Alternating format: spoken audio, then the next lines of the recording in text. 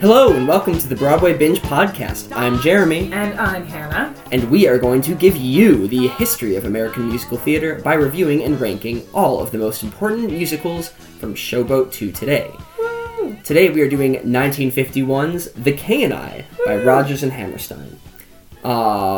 This is a musical that is very near and dear to my heart. Last week we talked about South Pacific, which was Hannah's first ever acting role, was as one of the children in South Pacific. Unfortunately. My first ever acting role in 6th grade, it was the Lincoln Hall Middle School production of The King and I, where I played Louis, Anna's son. Great! So it's like in Whistle Happy Tune, I would say like, make believe you're brave and the trick will take you far. I love this shared you history. You may be as brave as they make believe you are. And the funny thing was, I was not good at acting, but I was young and I was willing to go for it. But they sort of, the problem was that like my voice kind of dropped in between casting and opening night. That's troubling. And the funny thing is, it's not like the notes are out of my range or anything, but now if I was trying to hit the notes that the little boy sings, I would know how to like support my voice properly. Right. Whereas when you're little, you can just hit those notes flawlessly without any like breath support or anything. Right. So my voice is cracking all over the place. Can we get like a little sampling? I don't have it with me. There is a DVD version that I won't be able to get a hold of, I don't think. Can you just like, Chicago. Can you do it live for us? No. Because my voice isn't that way. It's a strong no. So basically, I would be totally happy to play the embarrassing audio tape. I just don't have it. Alright, well, I'll make you a deal. If I find my embarrassing audio of me singing Dis-moi pourquoi. Deal. Which is just not something we should have done this over Thanksgiving. We both went home over Thanksgiving. Alright, well, coming attractions. Maybe we'll embarrass ourselves for your benefit. Yeah, so I think I did a serviceable job. The other exciting thing, and this is going to go into some of what we'll talk about later, is that, very often in this show, a lot of white people are sometimes cast in the Asian roles. And in the Lincoln Hall Middle School production, Chulalongkorn. So I played Anna's son. This show is The King and I. It's about the King of Siam in like the 1860s, Abraham Lincoln times, and a British school teacher comes to sort of quote-unquote civilize the court, not civilize, westernize it more. Yeah. Like he wants his royal children to have a Western education, the king does. So he brings this English school teacher, and they have a sort of like, will they, won't they romance, like sort of unconsummated, but like deeply felt romance. And each of them has a son. His son is the Prince Chulalongkorn, heir to the throne of Siam. And I played Anna's son, and the son of King Chulalongkorn was played by my older brother, Greg. Oh, dear. And there's actually a song in the... It wasn't in the original Broadway production, I don't think, or in the movie, but it has been in multiple versions. So I'm going to play, to open us off, I'm going to play a version from the new Lincoln Center revival of The King and I, of the song that Louis and Chulalongkorn sing together. And this is what me and my brother sang. I wish I had the actual version for you. Here is A Puzzlement reprise. It begins to look as if people do not know when they are right or wrong, even after they have grown up. Don't worry, this kid's actually Asian. Oh, that's good. It is a puzzlement. When I left my father a little while ago, he seemed uncertain about many things. I don't believe grown-ups are ever certain. They only talk as if they are certain. This is not me. There are times I almost think they are not sure of what they absolutely know. I believe they are confused about conclusions they concluded long ago. If my father and your mother are not sure of what they absolutely know, can you tell me why they fight? They fight to prove that what they do not know is so. Okay, unexpected introduction to the King and I episode. Hey! But it just goes to show this was Rodgers and Hammerstein. The last episode, they dealt with an Asian setting and Asian characters. Right. This time they really go all in. Yeah, it is interesting that this was the follow-up. Yeah. Like, I mean, I don't know. Maybe to start off, like, we talked a lot when we talked about South Pacific about the ways in which that musical was controversial and the ways in which it kind of made space for discussions about racism and interracial marriage. I would argue that The King and I isn't quite doing that. I mean, it's about cultural clash and, like, but it's something a little bit different. You know what I mean? Yeah, I saw, when it was revived recently, they sort of they didn't change it a lot in terms of script. I don't think, unfortunately, I did not see the revival version. I have listened to the soundtrack, but that's basically identical to the modern soundtrack. But I saw someone write in the Huffington Post at the time, and this is the second episode where I've quoted the Huffington. I'm not like a huge HuffPo fan. It's just like when you Google criticism of an old Broadway musical, like the only people publishing these pieces are HuffPo. So the writer of it, they called the original King and I very racist, which like I don't know if I would necessarily agree with. Who's the writer? It's Christian Lewis is his name. Okay, well that's not. I know Bess Rowan from Huffington Post. Hi, Bess. But that's the only Huffington Post writer I know. So anyway. But one thing that he says, which I thought was interesting, is that the show itself, and this is not like Rodgers and Hammerstein themselves, but the show itself, written by them, sort of intentionally, is a battle of racism versus sexism in a way, yeah. which I think is really cool and really interesting, and that she has all these views about the people of Siam, and Rodgers and Hammerstein don't present it as if this is a good thing. Like, she clearly has some like things she needs to get over with her view of them as like uncivilized and doing things incorrectly. Right. And the Siamese in this show, I'm not saying they actually were this way. I mean, they probably were. Everyone was sexist in 1860 all over the world. Sure. In this play, you have a character, the king, and I don't know if this reflects actual Siam at the time or not, but in the play, the king is very sexist. He has a lot of different wives. He has sex slaves, essentially. And he treats Anna poorly because she is a woman. So each of them is sort of prejudiced against the other. Right. One sexist, one racist a little bit, and they sort of never completely come to terms with it, but they do. Yeah. They make forward progress. Yeah, I mean, over it's the course of the interesting. It's impossible for me to like not think about South Pacific, partly because we just recorded that episode, but also because I don't know. We talked about like sort of I talked about like the vague ending of South Pacific, like where Emil comes home to Nellie, and it's sort of at the table, and it's never fully resolved. And I kind of feel like the whole of King and I exists in that sort of space. Yeah, I mean, it does resolve. So the king dies at the end. Well, sorry to spoil it, but this takes place in the 1860s, so like it's not the same king of Thailand as it was back then. Like, he definitely is going to die at some point. Hard truths from Jared Berman. These are real characters. Like, all these people are real. Basically, the way they got the story was that Anna Leonowens, who was the woman brought to Siam, was like a real person. She wrote memoirs, and then Margaret Landon in 1944 wrote a novel called Anna and the King of Siam, which is derived from these memoirs and sort of storyified it, sort of took all these like random anecdotes and just sort of made a story into it. Similarly to how in South Pacific, the guy who wrote that took all these incidents that he encountered during World War II and like made some coherent short stories into it, which are sort of fictionalized versions of the real world. And there's a famous actress, Gertrude Lawrence, not the greatest singing voice in the world, and she'd probably be the first to tell you that. That wasn't her specialty, but she, her attorney/agent, Fanny Holtzman, was looking for a role for her in 1950, so she said, hey, Rodgers and Hammerstein, how about Anna and the King? Which had been turned into a non-musical movie. And at first they were skeptical, but they watched the movie and realized, like, okay, like, this has some merit. So they decided to do it with Gertrude Lawrence. And while there have been, like, amazing... She was always attached to the project, then. Yes, she was from the start. And even though now you sometimes have amazing singers playing the role of Anna, like Kelly O'Hara in the recent revival, who has an unbelievably good voice, her songs were purposely written to be relatively simple so that Gertrude Lawrence could sing them. This is not a show for belters. The King was played by Yul Brynner, not meant to like sound good. Right. And the few love songs there's the secondary couple here, much more of a traditional secondary couple than before, is a slave named... I think she's officially one of his wives. Like, the king acquires her as a slave, and she becomes one of his many wives. But she's actually in love with a Burmese guy, and Burma is like the neighbor of Thailand, currently committing genocide against the Rohingya people in 2017, unrelated to this. But anyway, she has a Burmese lover, and they need to escape. So Anna sort of like helps them escape.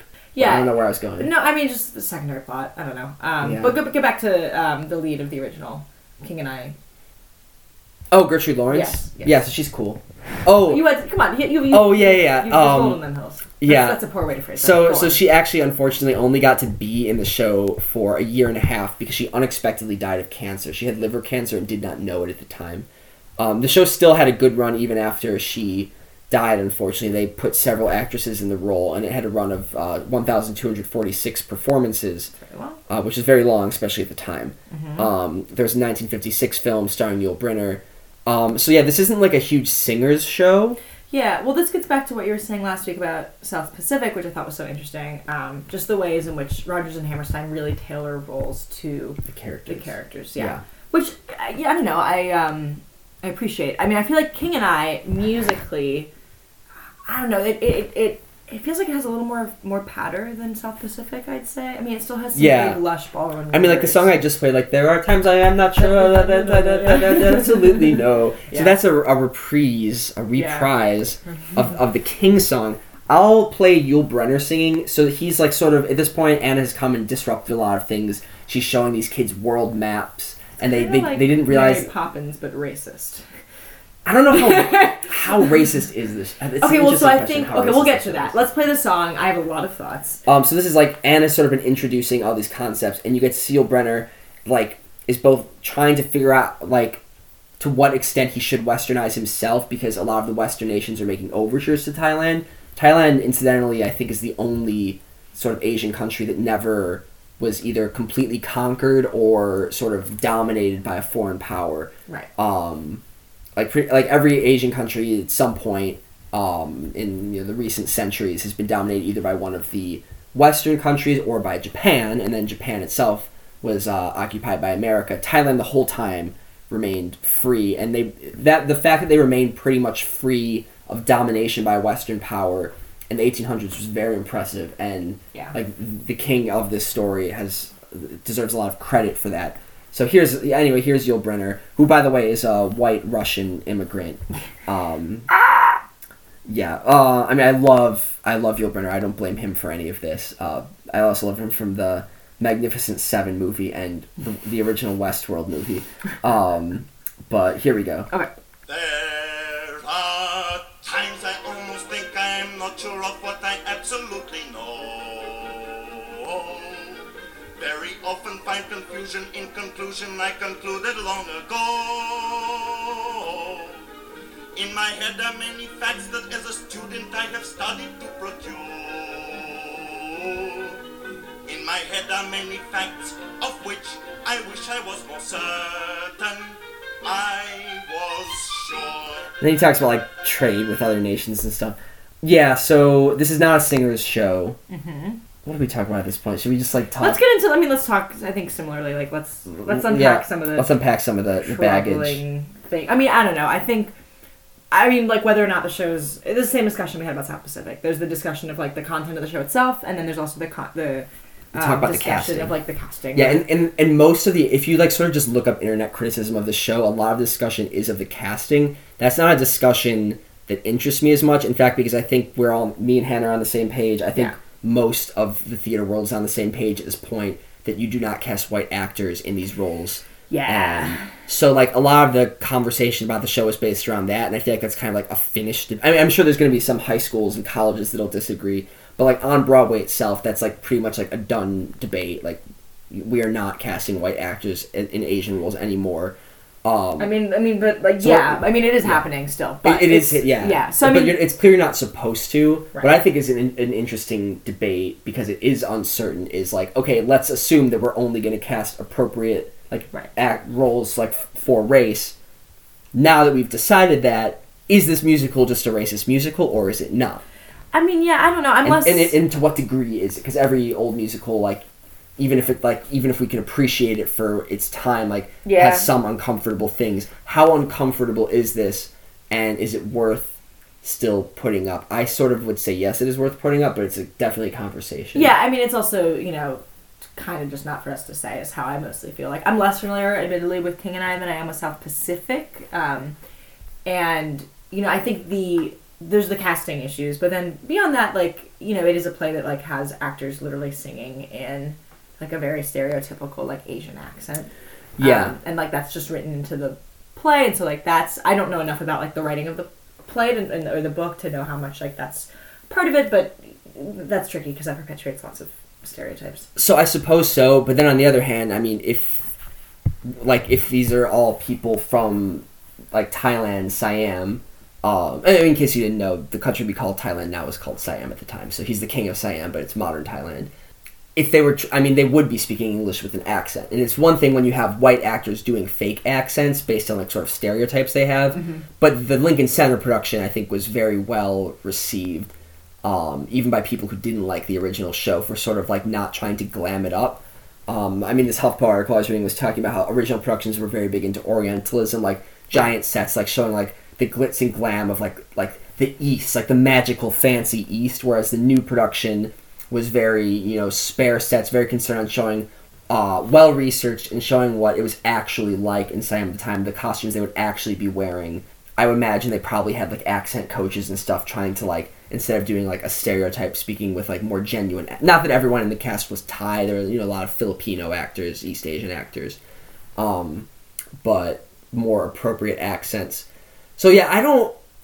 Like, it's definitely, like, weird that we're constantly doing this old show written by two white guys. However, like, I don't think a modern version of it is that problematic. I feel like Lincoln Center kind of, whatever issues did exist with doing it now, I feel like Lincoln Center solved those problems. And while some random regional theater or community theater might do a problematic version, right, I think the mystery of how to do a 21st century version of King and I has been solved by Lincoln Center. So I was just pulling up this review. So we talked a little bit about Bart Sher last week, who directed South Pacific as well at Lincoln Center.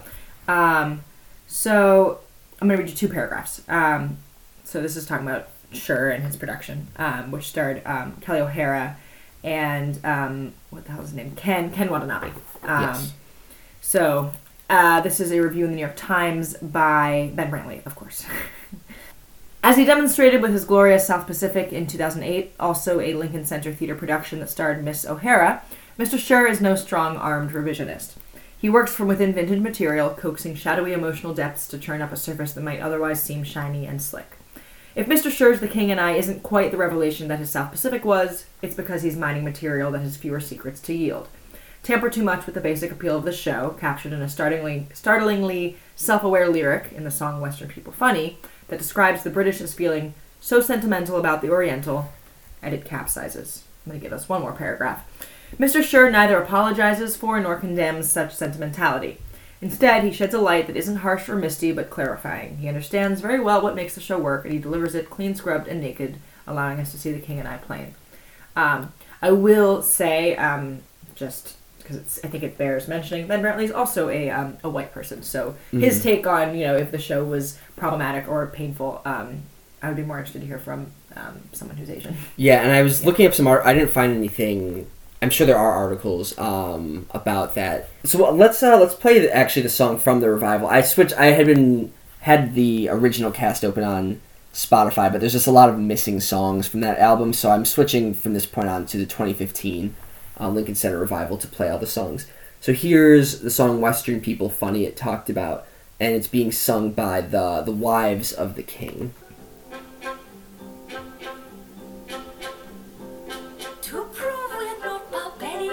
They dress us up like savages. To prove we're not barbarians, we wear a funny skirt. To prove we're not barbarians, they dress us up like savages. To prove we're not barbarians, we wear a funny skirt.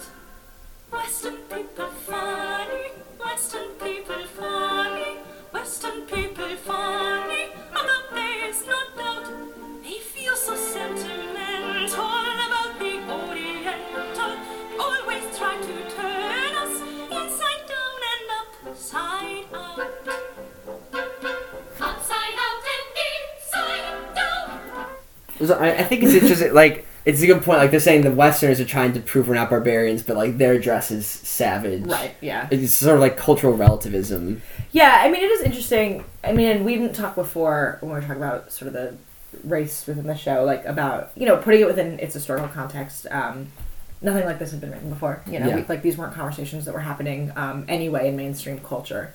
And so I do think Rodgers and Hammerstein were trying to open the door to having these types of conversations. And I think this is much more interesting and complex than South Pacific, because South Pacific was a very sort of straightforward, and this was needed for the time. It was very straightforward, like, racism is bad, interracial marriage is good, which are true things that not everyone in America agreed about at the time, so they needed to be said. Right. And that was in 49. This is in 51. Whereas this one is much more subtle. It's saying it's not that one side is good and one side is bad. England has its problems with racism. Siam has its problems with sexism. Every culture has prejudice. Every culture has bigotry. Every culture thinks the other culture is savages. And, like, it would be very easy to just sort of make it like the English are the bad guys. Right. In sort of a more modern thing, like the English, they're the colonizers, the bad guys. Back then, it would be easier to say the Siamese are sexist, our culture is better. Right. But Rogers and Hammerstein resisted both of those impulses and pointed out we're all people, and all people are bigots, all people are prejudiced, and we all have our own levels. Some people are really prejudiced. Some people have just, like Anna herself is, like, very, like, she doesn't think she's a racist, but, like, very slight biases against other cultures. And it's much more subtle and much more... So it's harder to sort of grasp, but I think that makes it's so understated and subtle that I really appreciate it almost more than South Pacific. I have two thoughts. I mean, number one is, you know, it's still written, I mean, we said this and we'll say it again and again, it's still written by two white people, so, you know, it's easy for them to be like, we're pretty bad with that racism, huh, but this other historical culture probably was sexist, right? You know what I mean? So there is, like, an element of, like, them... you know, letting people off the hook in that way. I also get that was probably very palatable at the time, and that was probably the easiest way for them to get people to, you know, accept fault. But I do think it's interesting thinking about South Pacific, right? South Pacific we talked about was like a really specific story about a thing that was actually happening in the world, right? Versus, so like that happened, and that show was very successful, and then they started to like peel back, I don't know, the pages of history, and made this show about sort of like 1860s. Yeah, 1860s. And it's interesting, too, like, they sort of flip it in that the Americans in South Pacific are sort of like an invading force. And here, and they're on an island that's like, I mean, I don't want to say, I certainly don't mean less sophisticated, but the culture is more tribal, is portrayed as, like, more tribal, I guess. That's still not a good word to use. It's I guess... Westerners would have called it primitive. It would have called it primitive, which is problematic, and I should... come up with better vocabulary to say that, admittedly. But you look at The King and I, right, and, like, the setting of this is a huge, lush, sophisticated palace. Yeah. And so we have this, like, teacher showing up, and his, you know, by quote-unquote Western standards, right, his palace is lush and sophisticated and filled with marble columns and draped. And Gold Buddha. Which is particularly true in the most recent revival, is, like, the setting was really, like, to the nines. And so, I don't know, it's just an interesting... like looking at them start tackling a similar, quote unquote, similar topic from very different angles, and just totally like subverting the setting. You know? Yeah. I guess let's get more into the show. I'm not sure, like, there's not that much more we could say that we haven't already said. We sort of pointed out. Yeah, let's play some music, maybe? Yeah, let's definitely play some music. And I think this is, I don't want to say this is their best musical score. That I might give that one to Sound of Music, but maybe this is. I do think their shows South Pacific, King and I, and Sound of Music, those three are definitely in a league above. I know some people think Carousel has, like, beautiful music, but I don't care. I don't care about that at all. So here's I Whistle a Happy Tune. So before we play Gertrude Lawrence... No, we didn't play Gertrude Lawrence. That's Gertrude not fair. Lawrence, okay. Yeah, so this is the original I Whistle a Happy Tune with Gertrude Lawrence. Whenever I feel afraid, I hold my head erect and whistle a happy tune, so no one will suspect I'm afraid. Yeah, I mean, she's no Kelly O'Hara, but she was a star, and she does what she needs to do. Yeah, she hits super, very serviceable. And they specifically wrote this for her. So. Yeah, it's also worth noting. Well, I'll get to it. I love this song. Yeah, I can tell. Jeremy's really enjoying. Okay, it's a good song. Yeah. Yeah, but I mean, it gets back to what you're saying too. Like, it was really just about storytelling. I think there is like a preoccupation now, particularly when we revive these Broadway standards, about like who is the greatest vocalist, and really like let's like ring these songs for all of the like vocal pyrotechnics we can muster, and like that really wasn't the focus, as evidenced by the film version of Guys and Dolls, in which Marlon Brando, just which like I do think like a lady tonight, like be a lady tonight. Anyway, which I mean I don't know would probably be pretty unacceptable today.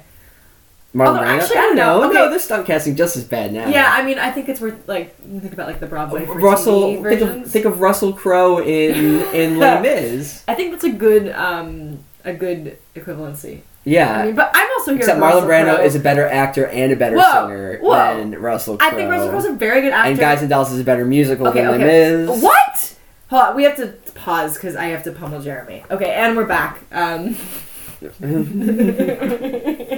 I think Russell Crowe is really set up to fail in Les Mis. She should have turned down. Let's go back. I can't believe You're moving that chair. Hannah promised. She decided to do this episode in the spinny chair. It's true. And I'm worried it's going to be too loud. Well, I didn't think you were going to make such an atrocious claim as Les Mis is not as good a musical. Squeaking all over the All microphone. right, so let it be known that I think Les Mis is one of the greatest musicals ever written and is far superior to Guys Ooh, and that's Dolls. going to be an interesting episode. I can't wait. Okay. I can't believe that. This is I don't think it's unprecedented. bad. All right, anyway, so clearly... I don't think it's bad. I think it's a little overrated. Oh my god, okay, anyway, so The King and I is where we are today. So let's listen to Kelly O'Hara. Yes, so that was Gertrude Lawrence. So it's a role that doesn't require an amazing singer, but it definitely can have one. Here, we're going to do Getting to Know You, which is Anna's one of her other great songs. So here you go. It's a very ancient saying, but a true... She's teaching the children of Siam, the royal children. Become a teacher, by your pupils you'll be taught.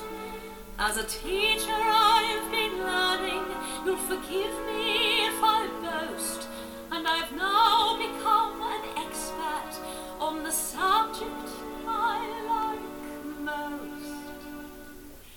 Getting to know you. Getting to know you, getting to know all about you,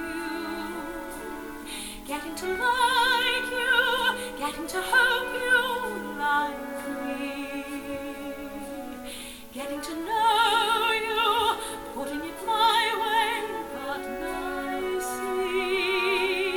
You are precisely my cup of tea. Her voice is so beautiful. That's like the best voice. Yeah, she's so good. Yeah, let's do another.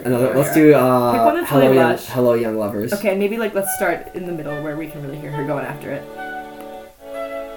Maybe like the end. Let's listen to like the final. Hold on. It's gonna big intro on this one. Here we go.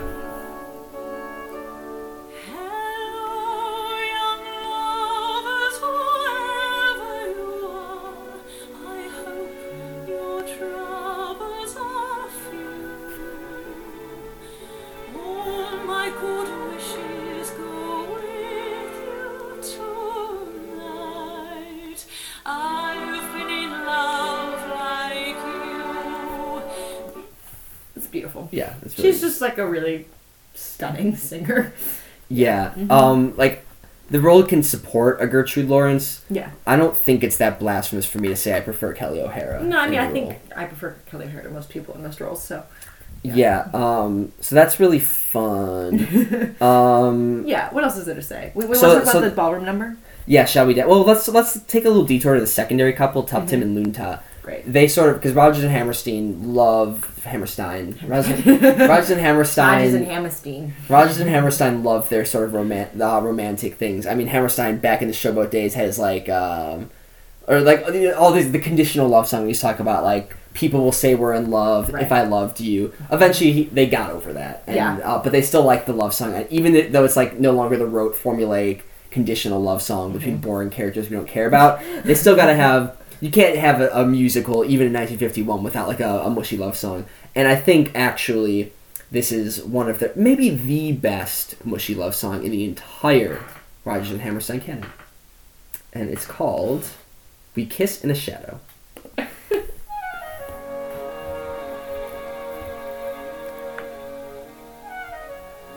kiss in a shadow, we hide from the moon. Our meetings are few and over too soon. Okay, yeah. Goes on like that a little bit. Okay, here. Alone in our secret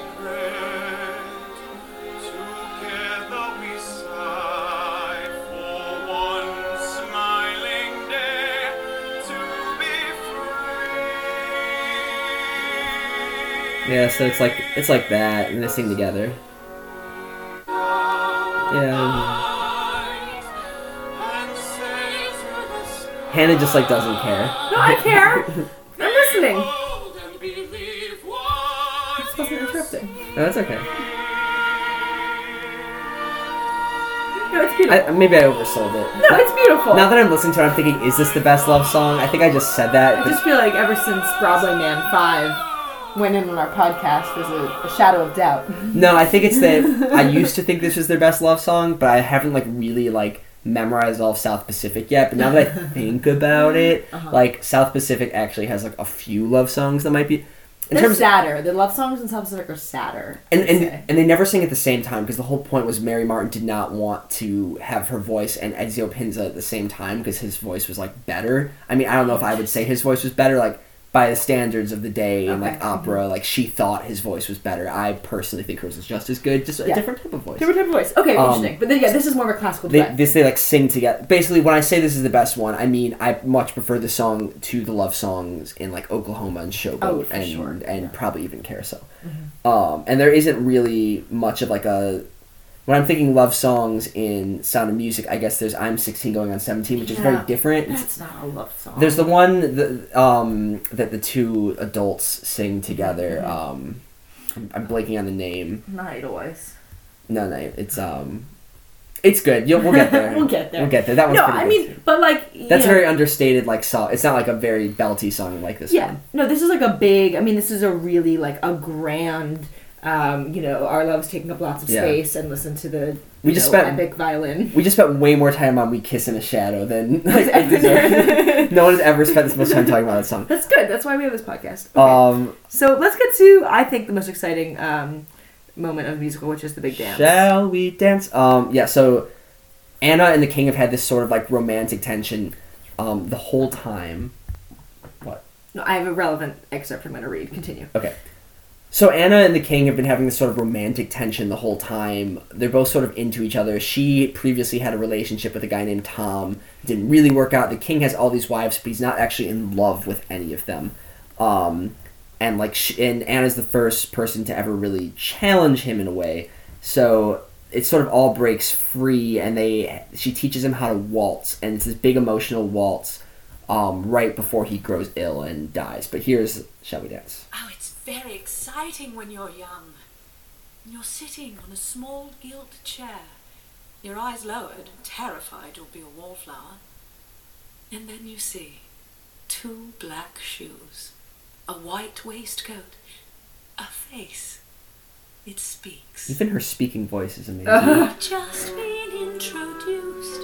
I do not know you well, but when the music started, something drew me to your side. So many men and girls are in each other's I always forget this intro. eyes. It made me think we might be similarly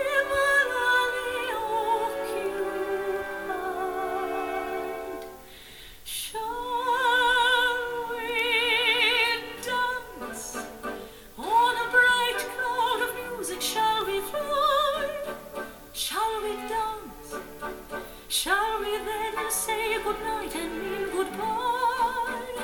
Or perchance, when the last little star is left the sky, If I called this a waltz before, I was mistaken. shall we still be This is not in 3 or 4 times. arms around each other, and shall you be my new romance? On the clear understanding that this kind of thing can happen. Shall we dance? Shall we dance? Shall we dance? Okay, where does he start talking? So, 1, 2, 3, and Shall we then She's say teaching the goodnight dance. and mean goodbye? He says 1, 2, 3. Misleading. No, here it goes. When the last little star has left the sky. Shall we still be God bless Ken Watanabe. Which is really... He hits the notes, at least on the album. does. I don't know if he hit them every night in the theater or not, but he hits them here. Clear understanding that this kind of thing can happen. Shall we dance? Shall we dance? Shall we dance? Okay.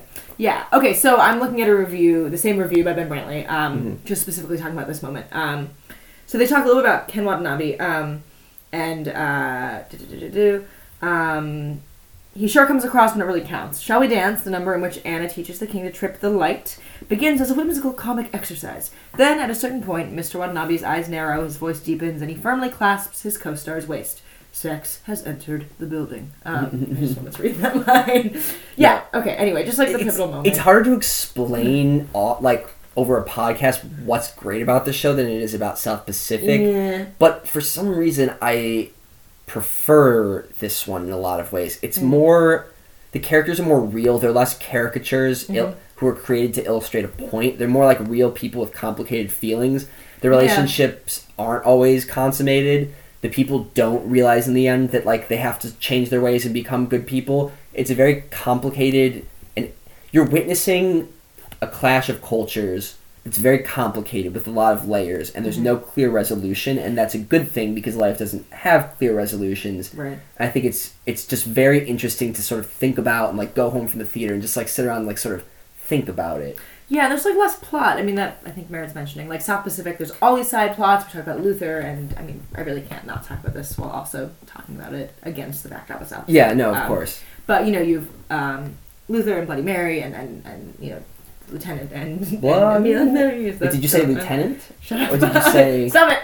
And... Stop it! And, Lieutenant. Basically, that is, a show with, a multi-pronged story, and versus, The King and I mean, you do your secondary couple, but it just feels like less happens. It's more of a... It's a more complicated and, I don't know, less busyness is happening. Does that make sense? Less busy. It also feels shorter. I think it might be shorter. Yeah. We haven't talked about Small House of Uncle Thomas, which is really cool. The idea was based on, I don't know if it's the novel version or the movie version, but there was a story in one of these older versions of one of the slaves of the king reading about Abraham Lincoln, because this was contemporaneous with Abraham Lincoln in the Civil War in America, and Rodgers and Hammerstein decided to do a ballet, and this whole thing was choreographed by Jerome Robbins, by the way. I don't believe we've seen him since On the Town in 1944. I like him. I believe Broadway Binge last saw him in On the Town in 1944, but he has been very busy in between 1944 and 1951. What was he busy with? I don't remember, but he's definitely been busy, and he's going to get way busier. He's going to get way busier in the future.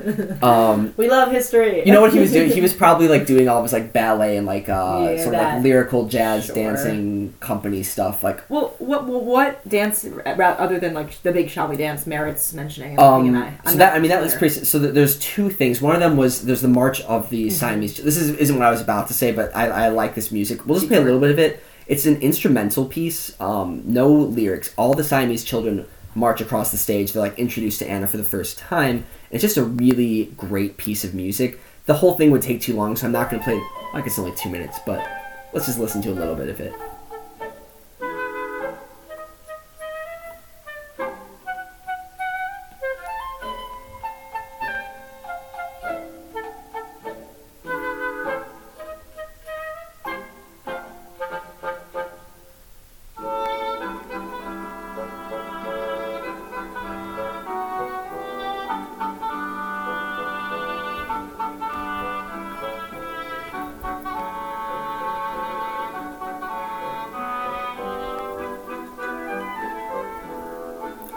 I guess I won't let the whole thing run. It's only 2 minutes. I mean, you all listening out there, this will all be in the Broadway Binge Listen Along Spotify playlist that I keep updating with songs from these things. And you can also just find The King and I. This is the kind of thing, obviously, the movie's always a good thing to do, but, just listening to the soundtrack, it's a nice thing to listen to in the background. Beautiful. It does, this is... I don't know. I would love to hear your thoughts on this, but listening to it does remind me a little bit of The Nutcracker in the way that it's The Nutcracker's written by one person, and sort of the quote unquote intercultural ballet when they're trying to estimate what all these other cultures sound like orchestrally. And I actually haven't thought about this before, but the ways in which I'm sure I don't know. Rodgers and Hammerstein's idea of what this culture's music might sound like, and the ways that trickles into the score. And how that's it makes for a really interesting and lush score, because I think they're trying to combine different sonic elements that say Oklahoma, that's really Americana, but also is troubling. Yeah, there's a long tradition, which is both very rich culturally and also troubling, of Western people sort of like modeling Oriental Asian. I say Oriental because like back they were thought like Orientalism, like the Orient, the ones of the Orient, like modeling Asian art, and this is sort of different from like, I mean, it is also like a part of cultural appropriation, but it's a different thing in that they're like very upfront acknowledging like this is not our culture, this is their culture, and we know they do it better than us, but we're going to model it and try to like do our spin because we're so inspired. I'm thinking of like Claude Monet, and there's like a whole movement in France where sort of Japanese, I think it was called like Japanisme, it was like the art movement of like sort of like they started getting all these like these like woodblock prints from Japan, like the prints you see like everyone has in their dorm room of Mount Fuji and stuff, that sort of would inspire the French painters. I think maybe the water lily paintings were a little inspired by this. The lily garden in general that Monet had. So this is sort of like a thing in Western culture, like sort of like we love this thing that they're doing, so like because I love it so much, I'm going to imitate it. Not to say that I'm better than it, but because I'm inspired by it. But also like, I don't know. No, I mean, I don't know. It's there's problems. I mean, right, and like there's the question, right, and this sort of gets back to like the bigger issue, right, of like why do this show, and like yes, it's beautiful and lush, and like maybe I don't know, maybe run it in rep with something written by somebody Asian from their perspective, like, then everyone would just only go to this one, not see the. That's I hope not true. I don't think that's. Oh no, true. that's definitely true. If someone was doing King and I in rep with like a show that no one's ever heard of before, I don't know, people would go see King and I. I mean, or it would amplify the voice of someone who we should be hearing. Oh, it would definitely amplify the voice Yeah. somewhere. So yeah, they should probably do it. But the problem is, I don't know if that would make financial sense or not. Well, that's a bigger issue. Okay, so hold on. I take that back. We should not be making our theatrical decisions purely on what people are going to come see. We should also be making our theatrical decisions based on like what is good for society. Hey. So anyway, what else we got? I mean, there's one other song I could see. This a song "Something Wonderful" where the king's head wife, the mother of Chulalongkorn, sings about like she sings to Anna like, yes, I know the king is terrible. Anna's really upset and she wants to go home. And she comes to intercede and say, Anna, you shouldn't leave. The king does have lots of flaws, but there's something wonderful about him. And this is a song sort of in the same like family of songs of like Mother Superior and Sound of Music and like and You'll Never Walk Alone and Carousel. Like the older woman comes in and like belts out like a nice ballad. Wise, this is a man who stumbles and falls, but this is a Okay, yeah, it's about to start.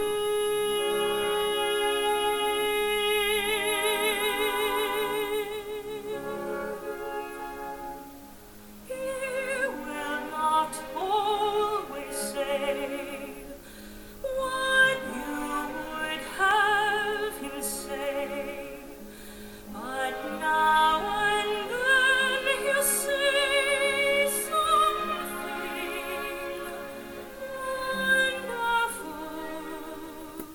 Yeah, she's wonderful. Something wonderful? Oh, get out. Hey, this is Jeremy here without Hannah. I just wanted to re-record this part in later on. I realized that we never actually circled around and talked about Small House of Uncle Thomas. We got sidetracked by talking about the March of the Royal Children. So basically, Small House of Uncle Thomas, it is a little play, sort of a ballet, put on by people in the King's Court, led by Tuptim, who's in the secondary couple, to sort of show the play of Uncle Tom's Cabin, which is about a slave escape, and to basically indicate how in that story, which was already by that point acclaimed as, a great moral tale, everyone agrees that the slave master is the evil villain and that the slaves are the good guys, and yet here you have the king of Thailand holding slaves, and the story is basically being told by a slave. And she gets in a lot of trouble for putting this on afterwards because she sort of stands up after the play is done and connects the dots and explicitly says that this should not be happening in Thailand, so she's probably going to get executed, and Anna helps her escape.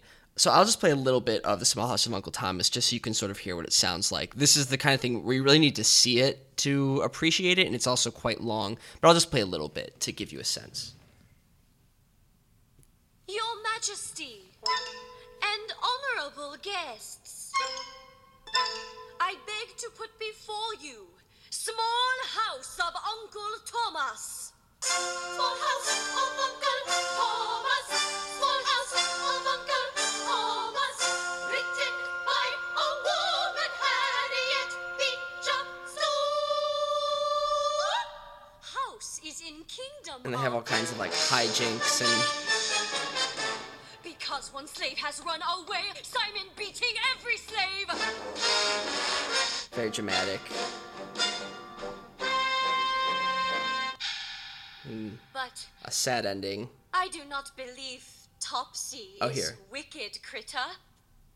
Because I too am glad for death of king. Of any king who pursues a slave who is unhappy and wish to join her lover. And your majesty, I wish to say to you. Okay, and that's the end of that. So there you go. Now I will send you right back to Hannah and my conversation. Okay, let's rank this show. Yeah, I agree. On that note. Yeah, I was about to like apologize, like sorry for this being such a short episode. It's actually not a short It's not a episode. short episode. We just recorded a monster of South Pacific, so this It feels short in but comparison. actually it's a very reasonably length episode. Yeah, for sure. Okay, so take us through it, Jeremy. Okay, so we're going to talk about first, was this important? Like how important was this to the future of American musical theater and also just American society at large? Next, we're going to say, was it good compared to only the shows that had come out before it? How good do we think it was compared to those shows? And then the third score, is it good today? If it was put up today, how good do we think it is? Great. I already know I'm higher on the show than Hannah. So I guess Okay, take it away. wasn't, or I can give my rating. you give yours first because I actually haven't decided how important I think it was yet. Okay, so how important? How important was it? I'm gonna give it a 7.5. That's interesting. That's higher than I am.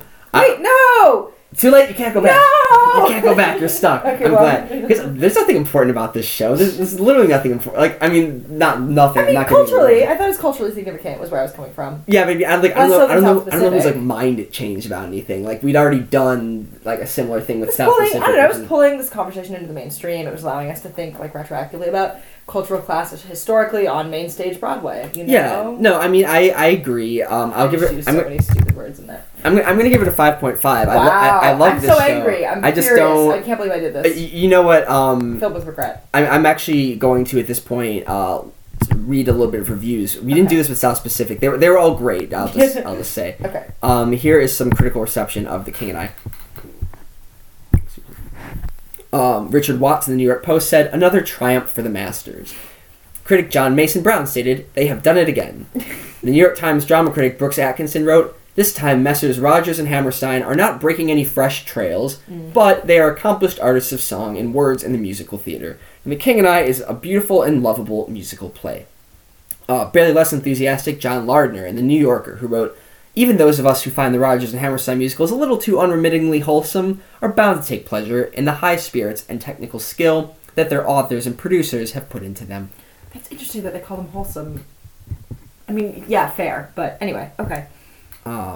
Interesting. Musicals. Otis Guernsey of the New York Herald Tribune said, "Musicals and leading men will never be the same after last night. Brenner set an example that will be hard to follow. Probably the best show of the decade."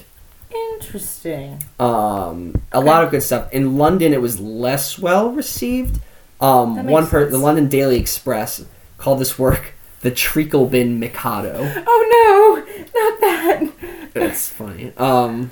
But one anonymous critic of the Times compared the work to Gilbert and Sullivan, saying, "Mr. Rogers charmingly echoes Sullivan in the King's more topsy-turvy moments." Now, I will say this stands up way better than the Mikado. Although also I think some of the criticism against the Mikado, and this could be a controversial statement, is I think undeserved because people are sort of like thinking that Mikado is a satire of Japan and that it's like when all the characters are like being really stupid and like terrible, it's like an old racist critique of Japan in the 1800s, when really the show is a critique of London and like the English government and society, and they just sort of put it in a foreign country like to highlight, like, if you saw what we're doing here in England but in another country, you'd realize that what we're doing is really stupid. Sure. And I think that sort of nuance is lost in a lot of the criticism of the Mikado, but like at the same time I'm also not going to like fight for the Mikado. Let's not defend the Mikado. But her, yeah, I do think. I just wanted to mention that. Anyway. An aside. Okay, so back to the ranking. Back to the ranking. Okay, so now we're going to say... So basically, that's my justification in part for saying that it's not super groundbreaking. Like, I can't believe I gave it a 7.5. I'm full of regret. Okay, now, was it good? Okay, I'm going to give it a 7.5. Okay, I'm going to give it a 9. Now, see, I'm looking back. I'm not changing. I'm not changing it. I'm just saying I'm looking and I see that I gave South Pacific a 10 in Was It Good? Mm-hmm. I think that was too high. I can't go back and change it. You can't go back now. I mean, I'm kind of glad that it unseated the previous champs, but like maybe it shouldn't have. Maybe if I'd given that a 9, we would have had a 3-way tie for first. I mean, I don't think it would be one thing if we came up with these, later. We could always a week later deliver our scores for the previous week, but that's not how we're doing it. You're it's right. gotta be fast and loose. Okay. I shouldn't have given it a 10. That was dumb. I don't know. Okay. I mean, I love South Pacific. Okay. Now, is it good? If it was released today, how good is it? I'm giving it an 8, which is actually 0.5 higher than I gave South Pacific because I do think this is a better show than South Pacific today. I'm gonna give it a 6.5. Just because it's not my cup of tea. That's fair. Okay, now we're gonna do the part where I put this on a calculator. Funny that I said cup of tea because that's one of the lyrics.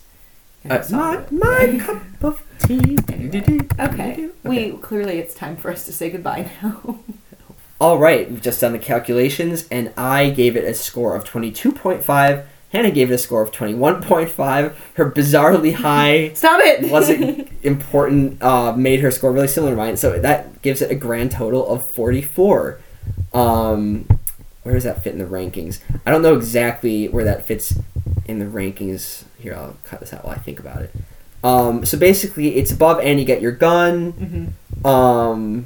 I think it's actually in 4th place. That's correct. Okay, so now this is in 4th place. We have South Pacific in 1st, a 2-way tie for 2nd, which is Guys and Dolls in Oklahoma, and then The King and I is in 4th place, which I think is an appropriate landing spot. I think that sounds good. It's 2 points ahead of Showboat. Mm-hmm. It's way less important than Showboat, but like much better. So yeah, I feel like this is a real good spot. Also 2 points, or like 1 point ahead of And You Get Your Gun. 2 points ahead of And You Get Your Gun. I love the way that our opinions are developing over time. Yeah, I think our rankings are actually really great. Yeah. Yeah, we're learning. We you and I and Todd. We balance each other out. Yeah, it's good. I think. Okay. Well, thank you for joining us, friends. Yeah, be sure to subscribe to Broadway Binge, any podcast app. You'll be able to get the episodes as soon as they come out. If you do that, you can also find our episodes on our website, BroadwayBinge.podbean.com. We're on Twitter at Broadway_binge. Leave us a tweet. We might say it on air. Follow us on Instagram. It's called Broadway Binge. At Broadway Binge. At Broadway Binge. There's no underscore. Just Broadway. No underscore. It's great. It's great fun. We've got our little Spotify playlist, the Broadway Binge Listen Along playlist. And don't forget to rate and review us on iTunes, which will help more people discover the podcast. Our next episode is going to be the Threepenny Opera. Yes! Which is kind of out of order. But we love it. Yeah, because I think it was originally in Germany and then translated to English. It sort of doesn't fit in with the narrative, but we also can't really avoid talking about it. No, we must. And so, we'll take a little break from this lush nonsense. Yeah, so I slotted it in for the 1954 revival, which maybe we should have done it before now. But anyway, we'll talk about it. We'll talk about it. All right, see you guys next week at Threepenny Opera. Bye.